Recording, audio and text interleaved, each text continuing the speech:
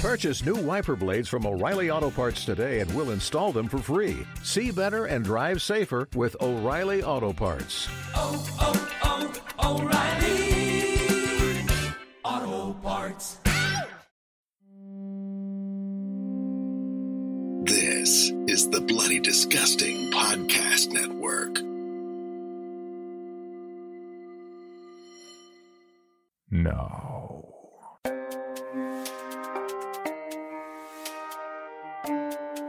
This is Creepy, a podcast dedicated to sharing the most famous, chilling, and disturbing creepypastas and urban legends in the world.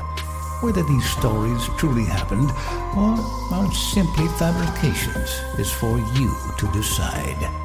These stories may contain graphic depictions of violence and explicit language. Listener discretion is advised.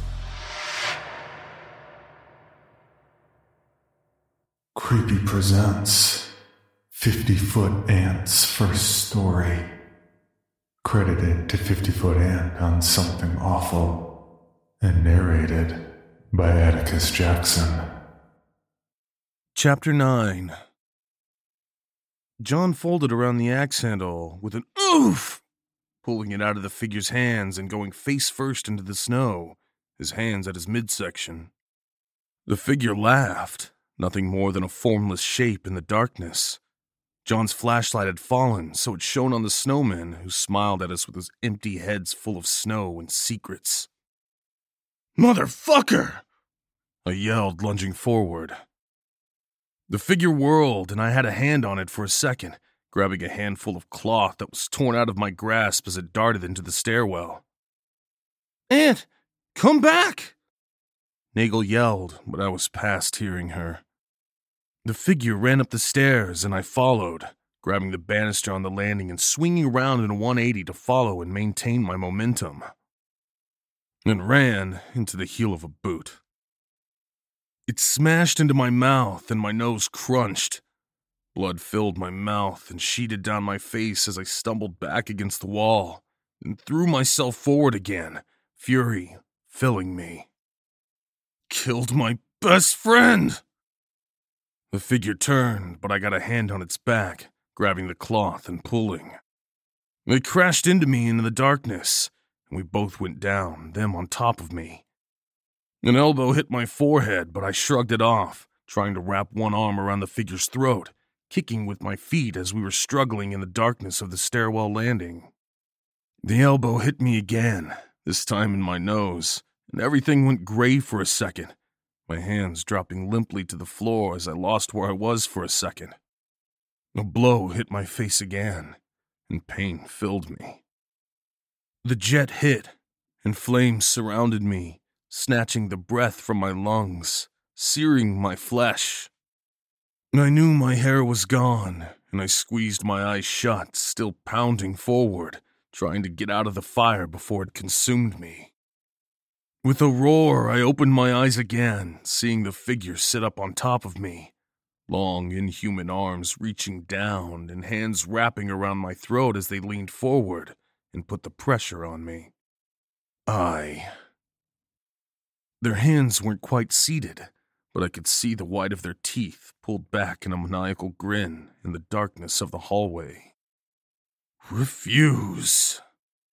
Nagel was yelling, the flashlight beam skittering around the stairwell, silhouetting the figure's head but not revealing who it was. 2! They figured they'd won. I was on my back, and they thought dazed, laying on the stairwell landing. "Die!" My hands came up between their arms and swept outward, just as I'd been taught, collapsing their arms at the elbows. In the same motion, I grabbed the back of their head in my hands, and I heard them squawk in surprise. "This!" I brought my head up as I pulled them down, still roaring in fury. Around me, fire roared and people screamed, while the stench of burning jet fuel and roasted flesh filled my nostrils. "God forsaken!" They screamed as my forehead hit their face, and and I felt teeth cut my forehead. They punched at me as I let them pull back, and then did it again, feeling something crunch against my brow. Place! They rolled off me, kicking, and the toe of a boot caught my shin even through the padding of the coveralls. I didn't care, and I drove my fist twice more into their head, neither of them perfect shots since they glanced off the person's head, but more than enough to keep fighting. Aunt! Nagel's voice was a scream. I saw the dim flash of steel reflected in Nagel's frantically searching light, and instead of going for the knife, I brought up one arm to block it. First rule, son, is that you're gonna get cut.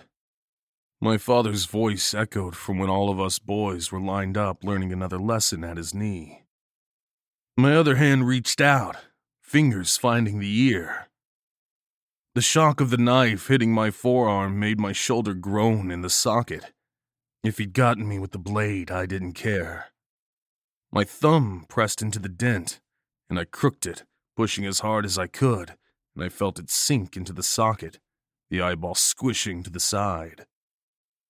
They screamed that time, the knife falling next to my head, and a punch drove my head against the tile, and I was surrounded by flames and dying again, and roared with rage back at whoever it was. Still, my arms dropped again, and I knew I was running out of steam. I roared in denial as the flames surged around me, and I felt the searing heat on my back, and punched them in the face, aiming for the teeth I could still see clearly, and bright pain burst between my knuckles. They fell back, and I rolled over, trying to get up, but they were faster and above me. They kicked me twice, scrambling up, and the second shot caught me under the chin, snapping my head back into the tile. I sat back up and drove a punch into the knee, reaching around behind me frantically.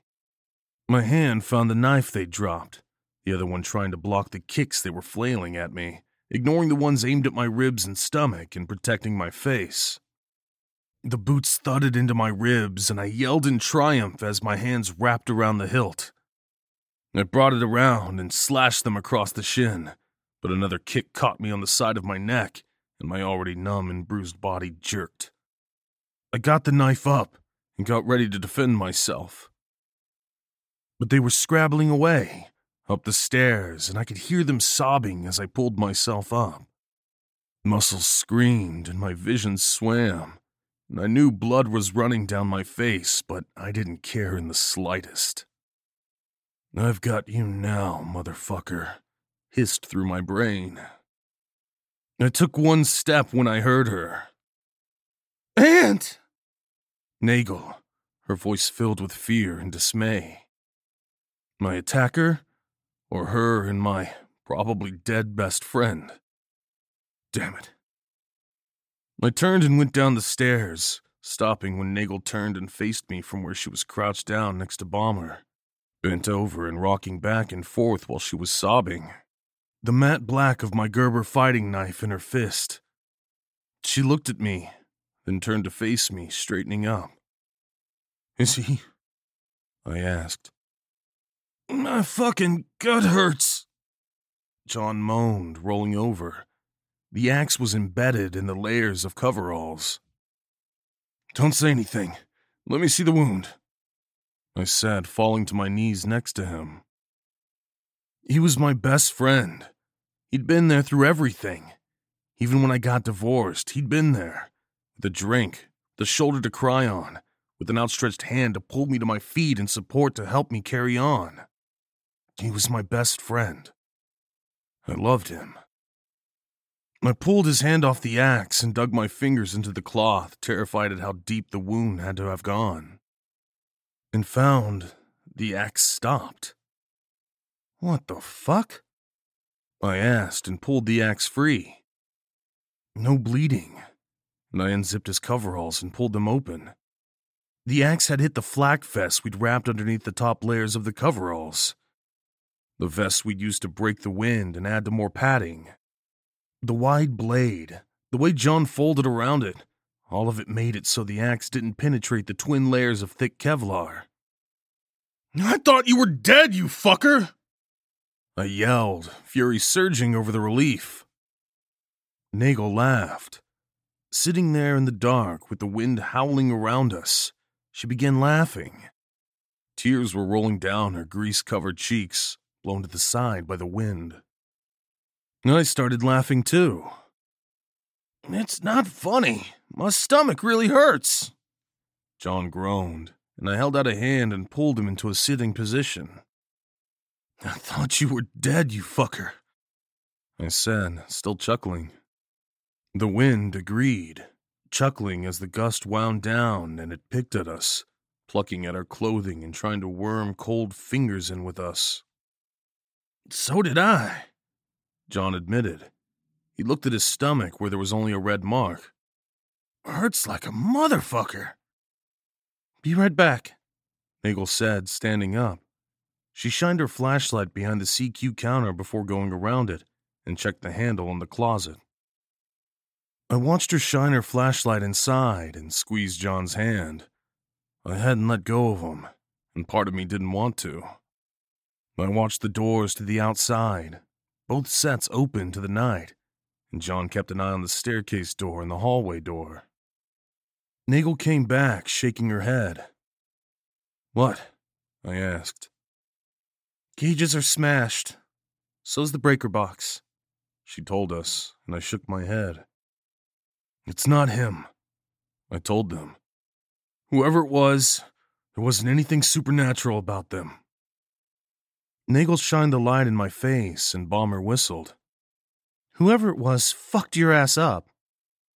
Yeah, but if it's one of us, we'll fucking know, I told her, smiling. I wrecked him up good enough that he won't be able to hide it. We need to get back to the others, Balmer said, and I nodded, scooping up a handful of snow and pressing it on my nose. That made me hiss in pain, the pressure of my hand making sparks appear in my vision. Just a second. Nagel snarled and began kicking down the snowmen. I could hear her panting with exertion, but Balmer and I just watched. Now we can go, she said, stepping back from the massacred snow people. Balmer and I nodded, and we went down the hallway through both sets of double doors all the way to the inn stairway. The first stairway might have John's attacker or their friends in it. The second one had been booby-trapped before, but so far the third one had been safe. We checked the steps quickly, shining our lights on the steps and then the landing, but didn't find anything. Why isn't this one fucked with? I wondered. They need one they can use to move up and down quickly, John answered as we climbed the steps. He stopped and bent over slightly, breathing heavy. I think I'm hurt, Aunt. Drive on, John. It isn't much further, I told him.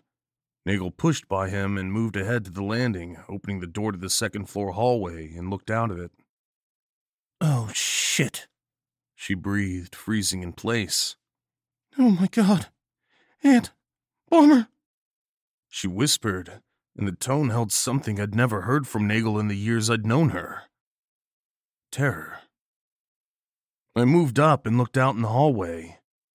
Another snowman faced the stairs in front of us. Its arms were sticks taken from the trees outside. The buttons were Class A brass buttons. It wore a BDU soft cap with E5 rank on it. Its mouth was made of something that glinted wetly. Its nose was a shattered flashlight, and the eyes were surrounded by pink snow. The eyes were blue and covered with a thin sheen of ice. Its human eyes. Hello, Bill Band here from the All 80s Movies podcast to tell you about Factor meals. Eating better is easy with Factor's delicious, ready-to-eat meals. Every fresh, never-frozen meal is chef-crafted, dietitian-approved, and ready to go in just 2 minutes. You'll have over 35 different options to choose from every week, including Calorie Smart, Protein Plus, and Keto. Also, there are more than 60 add-ons to help you stay fueled up and feeling good all day long. Get as much or as little as you need by choosing your meals every week. Plus, you can pause or reschedule your deliveries anytime. We've done the math. Factor is less expensive than takeout, and every meal is dietitian approved to be nutritious and delicious. What are you waiting for? Get started today and get after your goals. Head to factormeals.com/80smovies50 and use code 80smovies50 to get 50% off. That's code 80smovies50 at factormeals.com/80smovies50 to get your 50% off today. Chapter 10. The blue eyes stared at us, hugely round and pushed into the face of the snowman, whose smile mocked us with good cheer. The wet strip was a strip of uniform, too dark for water, that glittered in the light. It hadn't been here before we'd headed into the motor pool. "Let's go," Nagel said, her voice only a little unsteady. I looked at the snowman's face again and swallowed around a huge lump in my throat. "Quietly," she hissed. She led the way into the hallway, moving slowly, shining her light carefully on the walls, on the floor, and on the ceiling. Balmer and I edged by it, the blue eyes staring at us as we went by, surrounded by pink snow. Human eyes. Icicles hung from the tile ceiling and from the plastic covering the fluorescent light fixtures. Balmer suddenly fell against the wall and vomited, everything he'd eaten the day before coming up in a steaming rush. Bile splashed on the wall and the floor, steaming in the cold, and he started to fold forward. I rushed forward and grabbed him, pulling him to his feet. "Come on, John. Keep moving," I whispered. "I'm really hurt, Aunt," he moaned as I threw his arm over my shoulder. That axe had hit him hard. He'd gotten his arms in the way and managed to half catch the axe handle. He'd folded around it and bled away some of the force, and the Kevlar had kept the bit from ripping into him. But I'd seen that swing. Nagel stayed just in front of us, sometimes looking back, as we took forever to stumble halfway down the hallway. Just a quarter block. Finally, we were at the door, and Nagel knocked on it and waited. She knocked again, this time harder, and still we waited. Footsteps thudded above us, heavy, deliberate thuds that went from behind us toward the other end of the building. A scream echoed down the hall, the wind making my eyes water. The doors that divided the hallway in half were open, or the stairwell door was wedged open. That was the only way the wind could be that strong. "Who's out there?" came a voice. Hernandez. "It's Nagel, Ant, and Balmer. Open up, Balmer's hurt," she said. There was a moment of silence, and then the locks to the door snapped loudly in the darkness of the hallway. The door creaked open, and I could see Hernandez staring at first Nagel, and then Balmer and me. Balmer took that second to throw up again. "Hurry up, there's someone out there," Hernandez whispered, stepping back and motioning us frantically. "No shit," Nagel sneered, pushing Balmer and I through the door. Hernandez's face was blurry in the flashlight, and if I moved my head too fast, I kept getting sparks shooting across my vision. Even the dim light from his flashlight was bright and hurt my eyes. We staggered in, and I heard the door lock behind us. I pulled John into the living area of the barracks room, past the bathroom and wall lockers that were built into the walls. People were huddled in small groups, and on the bed, Lewis was still burrowed under the covers with Carter. One of them was snoring, and part of me dimly knew that it was a good sign. "What happened? Where have you been?" Hernandez asked. Nagel ignored him, walking across the room and grabbing the handle of the radiator and cranking it. There was a loud knocking noise that seemed to start 1,000 feet below us and slowly work its way up to the radiator, which trembled and shook as insane howler monkeys beat on the pipes with clubs. "What the fuck?" Jacobs asked, shining his light and Balmer's in my faces. "I'll explain in a minute," Nagel said. "Hernandez, get a wet washcloth. I need to clean off their faces." She came over and grabbed my arm. "Aunt, Balmer, I need the two of you to sit down on the bed. She gently guided us over to the edge of the bed that Daniels was sleeping on. We sat down, and Nagel prodded Daniels till he sleepily scooted away from us. Daniels. Hernandez came back, and Nagel took the washcloth from him and handed him her flashlight. Keep it on Aunt's face. Lewis. Jesus, what happened to him? Hernandez asked. Jacobs. He got his ass kicked in the stairwell after someone hit Bomber in the stomach with an axe. Nagel snapped, starting to wipe off my face. Hernandez. She pulled down my lower lip and swore. You've got a bunch of broken teeth, Aunt, she told me, wiping my lip. God damn it, you're bleeding everywhere, and I can't get that fucking grease off of you. An axe? They hit Bomber with an axe? Jacobs asked, looking over at Bomber, who was still leaning against me with his arms wrapped around his stomach. He was moaning softly to himself and rocking back and forth, and I put one arm around him and pulled him close. Yeah, Nagel answered, her voice flat and cold. Someone tried to kill him. Carter. Who? Hernandez asked. How the fuck should I know? Whoever it was beat the shit out of Aunt, too. She stopped in the middle of wiping off my forehead. Hey, Dez, shine the light here. Hernandez did what she asked, and she leaned forward, one finger reaching out to touch something that seemed to feel like it was embedded in my brain. That she was poking her finger in there and rooting around. God damn, Aunt. You have a tooth stuck in your forehead, man. Jacob said, coming over and standing next to Nagel. Bastard kicked me. I slurred. The whole room stunk of jet fuel. But something was wrong. Something important. Both Nagels were scrubbing off my face. 2 head and 4 arms connected to one too wide body. I know, honey, she said, then turned to Hernandez. Wake Lewis up. Get his sewing kit and see if he has any rubbing alcohol for spit-shining his boots in the bathroom. Hernandez nodded, and she went back to wiping my face, carefully circling my nose. And see if he has a Leatherman.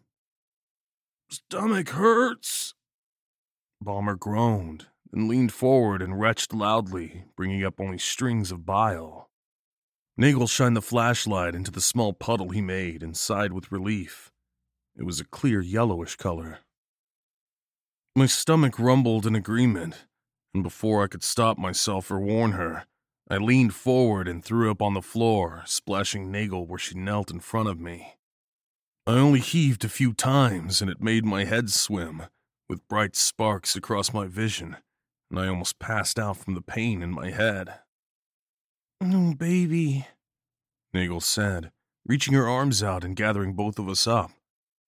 She was still dressed in the coveralls, the cold dampness feeling good against my face. I was aware I was shivering, cold but somehow light and fuzzy warm. My head rang and my thoughts were jumbled. Oh, what the fuck? Daniels asked, rolling over. He shoved at my back. Get the fuck off my bed! I collapsed against Nagel, boneless, closing my eyes. My head hurt really bad. Get up, Daniels. Aunt and Bomber are fucked up, Jacob said. Christ, he's bleeding everywhere. I felt Daniels moving around behind me, every movement making my skull hurt and ring. I cried out in pain as the bed rocked, and both Bomber and I retched again. Help me lay them down, Nagel ordered, and I felt hands on me. We gotta get them out of these clothes. You two strip them. I gotta get out of these wet clothes. I got some blankets, Hernandez said, and I felt someone unzipping my clothing. I fought briefly, crying out and trying to get their hands off me. I was trapped in the stairwell, fighting someone I couldn't see, with flames roaring around me, people screaming, and the stench of jet fuel filling my nostrils.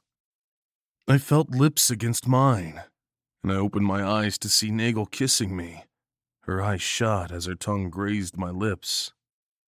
I let her strip my clothing away, marveling at how it felt like she had 4 or 5 hands. My boots were pulled off, and I was aware of her stripping off my wet socks and underwear. She stopped kissing me, and I pawed at the air, trying to get her back. "Easy, Aunt. I'll be there in a second. I gotta undress," she whispered huskily.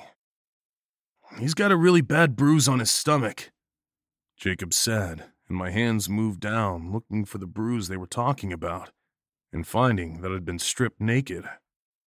I rubbed my stomach, looking for sore spots and trying to warm up my hands. Someone laid a warm blanket around me, and I shivered on the bed. "Damn it, that axe must have hurt him worse than..." Nagel's voice trailed off into a purring noise, and I squirmed under the blanket, feeling someone's hands on my stomach. There was silence for a moment. Just a buzzing background noise. A thick noise that seemed to increase or decrease at random. But I knew it was important even if I didn't know what the noise was or why it was important. A sharp pain yanked me out of the memory of Nagel rubbing her breasts on my chest, and I tried to pull loose of the hands that were holding me. Tried to pull my head loose from the pressure that was holding the side of my face against the bed. "Hold him still, goddammit!" Someone screamed, their voice jagged broken glass that ripped and tore at my eardrums and then lacerated my brain. The pain stopped, and I tried to curl in a ball to cry. My mother had been beating me, and I'd managed to crawl under my bed where nobody could see me cry from the welts the belt had left on my back. Fuzzy warmth wrapped around me and drugged me down. It was like I was slipping into warm, dark bathwater.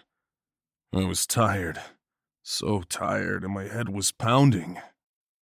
I could feel myself floating deeper and deeper into the water.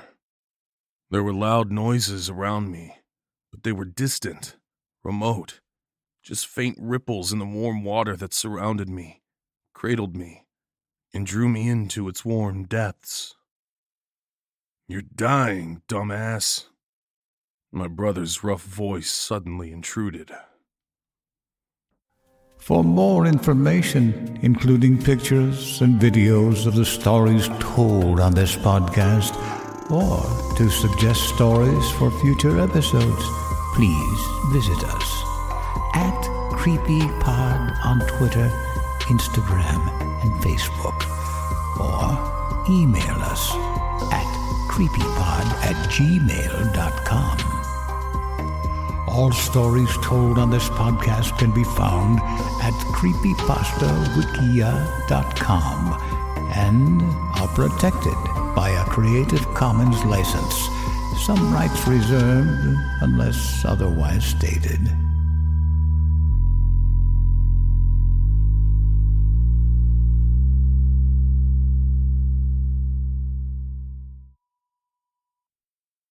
Item number SCP-5186.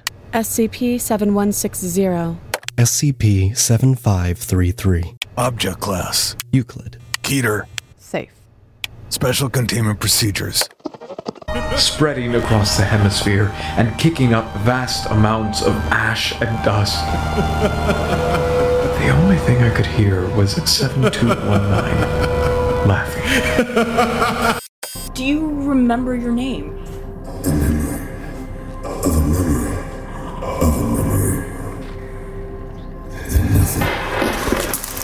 Heartland Counseling. Appointment update. I feel them again. Heartland Counseling. Appointment update. They're in my ears! Heartland Counseling. Appointment update. Nobody understands! SCP Archives is a weekly fiction podcast. Each episode, we dive into the strange, the unknown, and the... Find us on Apple Podcasts, Spotify, or at scparchives.com.